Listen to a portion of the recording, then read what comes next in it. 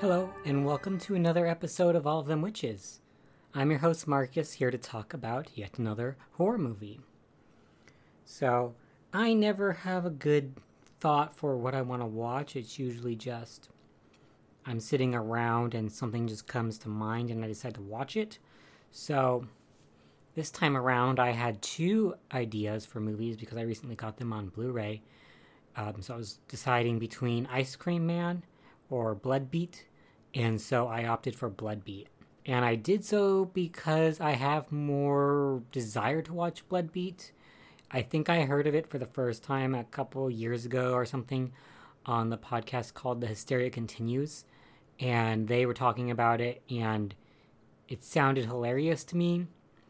And on IMDb, the description was also pretty hilarious, basically referring to a plot point of the movie about someone being possessed by a samurai spirit. And that was like, what? That sounds hilarious. So I always wanted to watch it, but for some reason just never ended up getting around to it. So I decided to do that.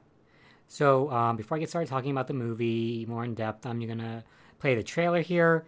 It's a bit of an odd trailer, maybe hard to understand a bit, but enjoy it, I guess. A ghost, a devil, a poltergeist. Call it what you will, it lives, it breathes. You'll be paralyzed with fear as it kills, and mutilates anyone in its path. A girl possessed, woman tormented by a psychic powers. Blood beat, a horrifying inexplicable events, an evil presence seeking revenge, spilling blood, spreading terror. Blood beat.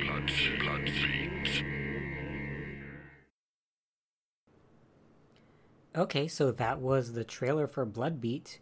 This is a 1983 film directed by Fabrice Zafiratos, and it is a film that is pretty unusual in my opinion. It is not, just yet another XYZ horror film. Not quite as obvious as you might think, and I appreciate that. So the movie starts out with you sort of following this hunter as they're sort of slowly walking through the forest, and they shoot a deer, and they come back home. You're like, okay, fine. I thought that, as some movies, this might be the killer, they're getting like a sort of view of the killer before they start doing stuff, but no, it just seems to be some hunter. So he comes back to his like home and meets with his girlfriend, Kathy, and it starts out interestingly because, initially I thought it just made an assumption they're married, but the movie makes a point of telling you, no, they're not married, and she really doesn't want to get married for some reason.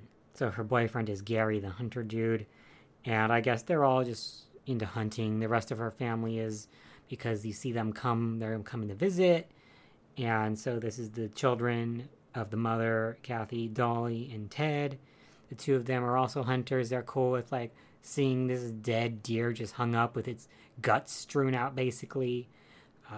Unfortunately, Ted brought his girlfriend Sarah home, and she seems to be like totally afraid of gore or just really hates hunting because she is super disturbed by the scene, wants nothing to do with it.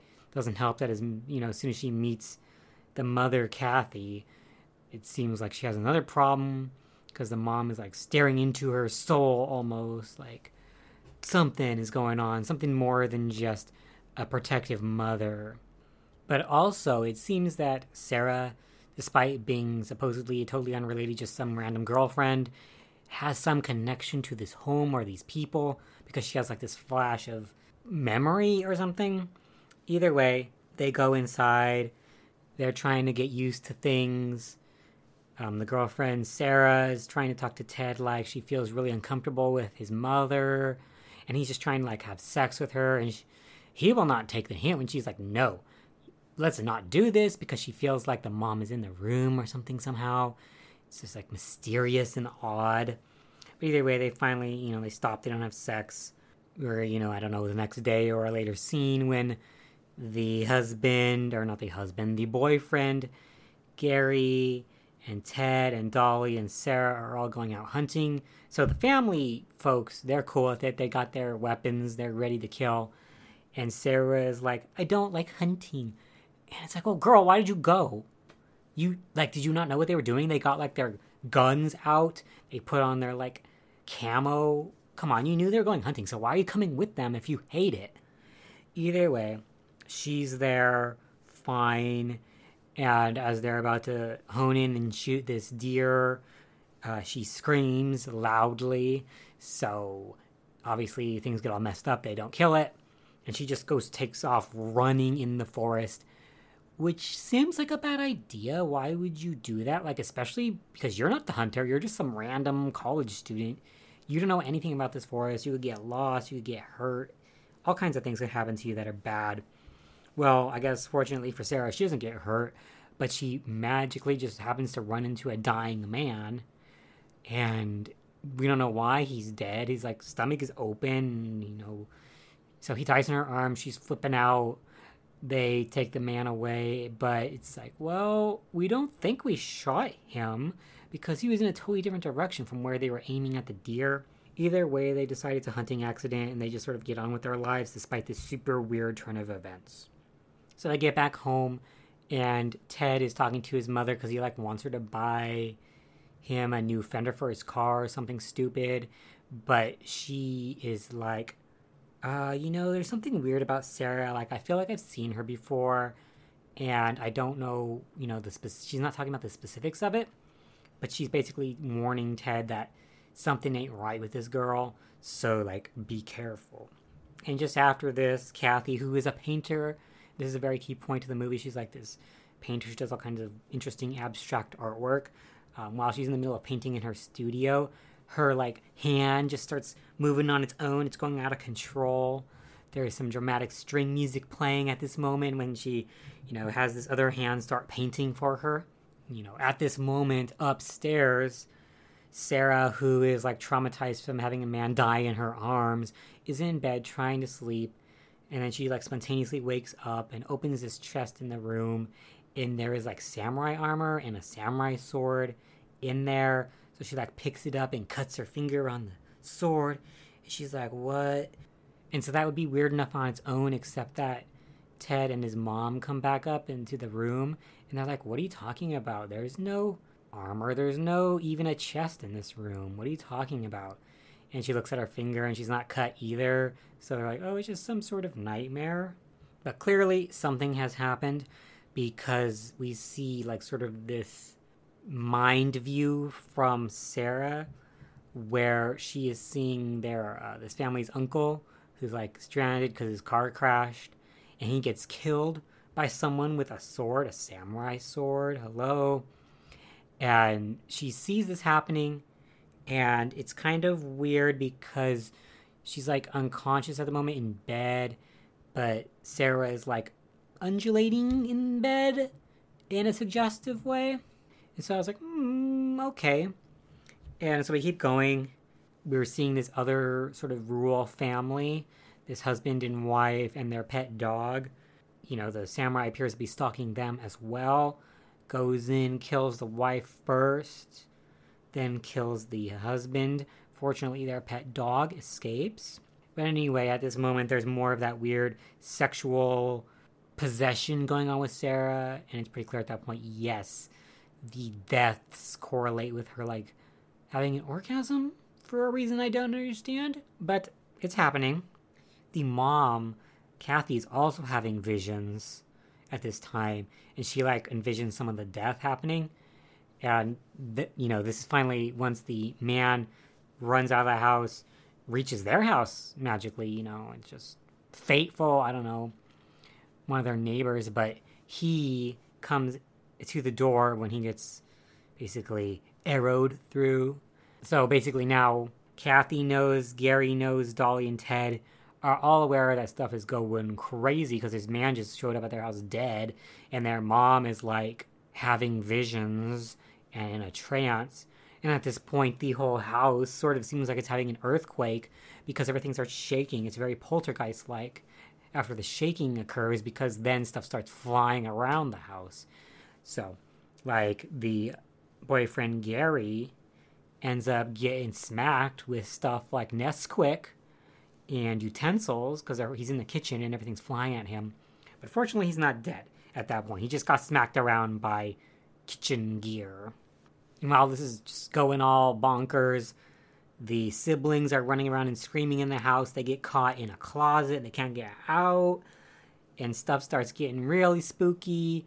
There's some really cool, like, electric music at this time, too. Like, electro. And there's, like, this pulsing heartbeat happening in the soundtrack. And it was very cool. Surprisingly not hilarious moment. I felt like in it, even though it is pretty silly, you know, what's actually going on. And, like, there's this really weird blue effect on the samurai and the samurai sword that doesn't look very, you know, realistic or anything. But it was still a pretty cool scene, especially because the mother, Kathy, like, is doing some sort of protective thing as the camera's, like, spinning around her, and she's just sort of standing there with her arms out. And then, like, this glow starts emanating from Kathy's hands. And this sort of her power is able to temporarily stop the samurai's power, so it's not going to kill the kids in the closet. So everything calms down. The samurai's out of the picture for the moment.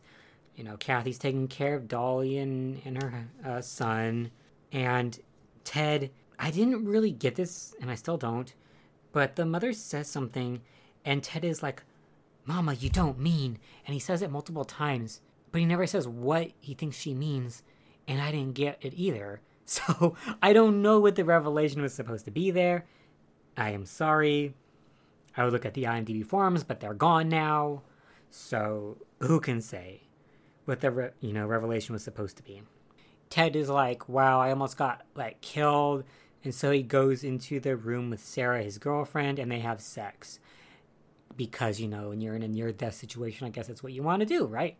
Though I don't know why nobody considered it weird that Sarah did not wake up through all this craziness that was going on in the house. But either way, they have sex, and while they're doing it, there was yet another scene of these, like, random guys just camping and playing their harmonica, and one by one they are killed. And to go with this, you know, this is all happening while Sarah's having sex, so she has, like, 3 climaxes, one for each death of the harmonica boys. And I'm like, okay, yeah, that's just 100% clear that's what's happening. I never, by the end of the movie, understood why samurai possession and killing made her come. But I'm not the director. I could turn on the director commentary and find out probably. Or maybe he wouldn't talk about it. I don't know. First, there is a fight between Kathy and her daughter Dolly. They're, like, fighting with their brains. They both have the mental power thing. But in the end, I guess the mother wins. I don't know what the point of that scene was. But anyway, they all leave, basically, except for Kathy, who's still in the house, and Sarah, who's still in bed, like, for most of this movie. But anyway, so most of the family members are out, and then the samurai starts stalking them again. They're freaking out. Gary manages to actually attack the samurai with an axe, and they see just samurai armor. They don't see, like, a body. They just see samurai armor, like, and I think the sword just there on the ground. It's clear that whatever's hunting them is not, you know, natural being. It's not something like just a person in the armor. It's some sort of possessed armor. So they go back home with the armor. Kathy's like, burn it. It's evil. Ted's, you know, I don't think he has any opinion at all. Dolly's also like, yes, burn it. Do what mom says. Gary, though, is like, we gotta take it to the police. Which I guess I understand on one hand, but on the other, what are you gonna tell them? You were just a disembodied samurai armor that was killing people? I don't know, it doesn't sound very believable.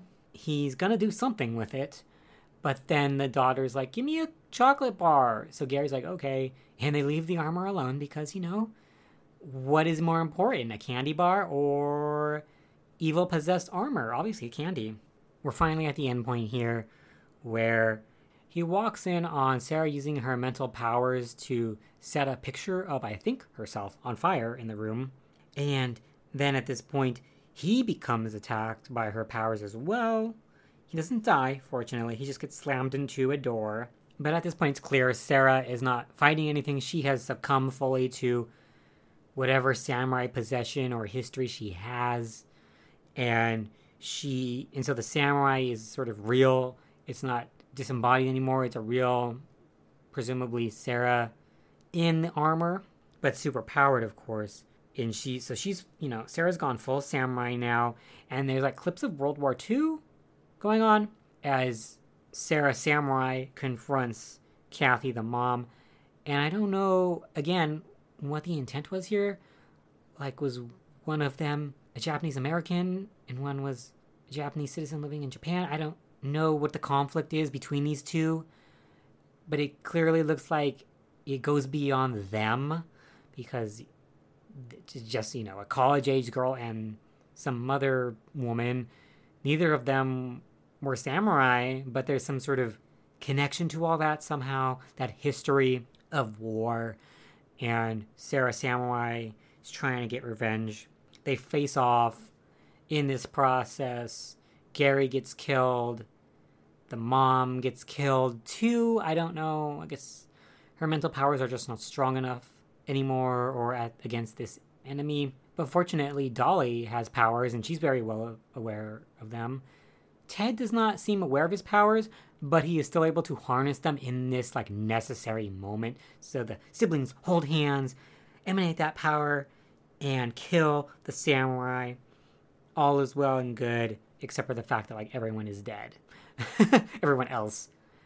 I would like to mention that the samurai has a very odd voice. It is not menacing in the least. I don't know what they were intending with that voice. The movie ends. They have survived this years-old samurai curse. So I don't know if this movie lived up to what I expected. It certainly was what they said it was, which is a movie about a woman being possessed by a samurai spirit. And it definitely had some funny moments.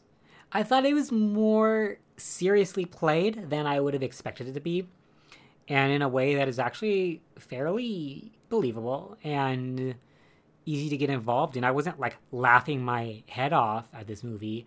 I thought it was alright. Not amazing, but not bad. I do enjoy the theme of, because these people are all hunters, that the hunters became the hunted. I really like that theme. But other than that, I don't know that this is sort of the kind of movie that I would show to my friends, really, because it's not super standout, despite the very strange concept behind it. I did like it, though. The soundtrack was pretty cool. The electric soundtrack, and then I like when they put in more sort of chorus-type music.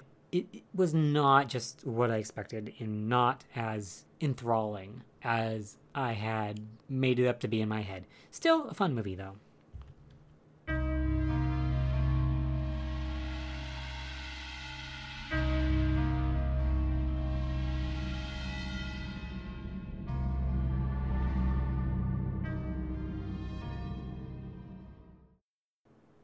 So those are my thoughts on Bloodbeat, and now I just wanted to take a moment to mention something, which I guess I probably should have done at the top of this show, but I guess I'll do that for the next recording.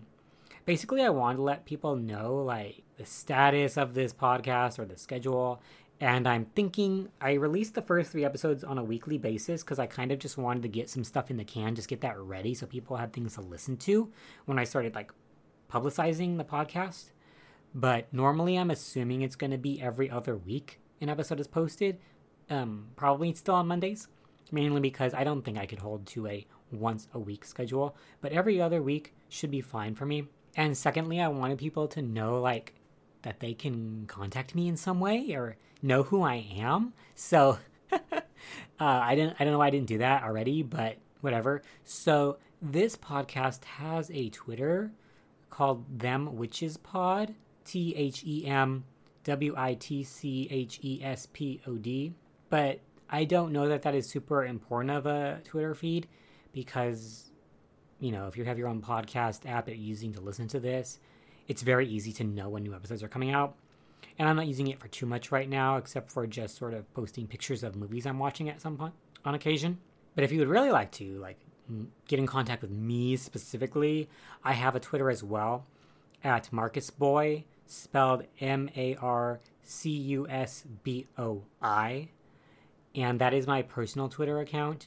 And I have not really been super active on Twitter these past few years, but that's not to say I can't be. Again, if anyone is listening and wants to chat about horror movies or offer suggestions of movies that you think I may enjoy, then absolutely feel free. I am always looking for new stuff to watch.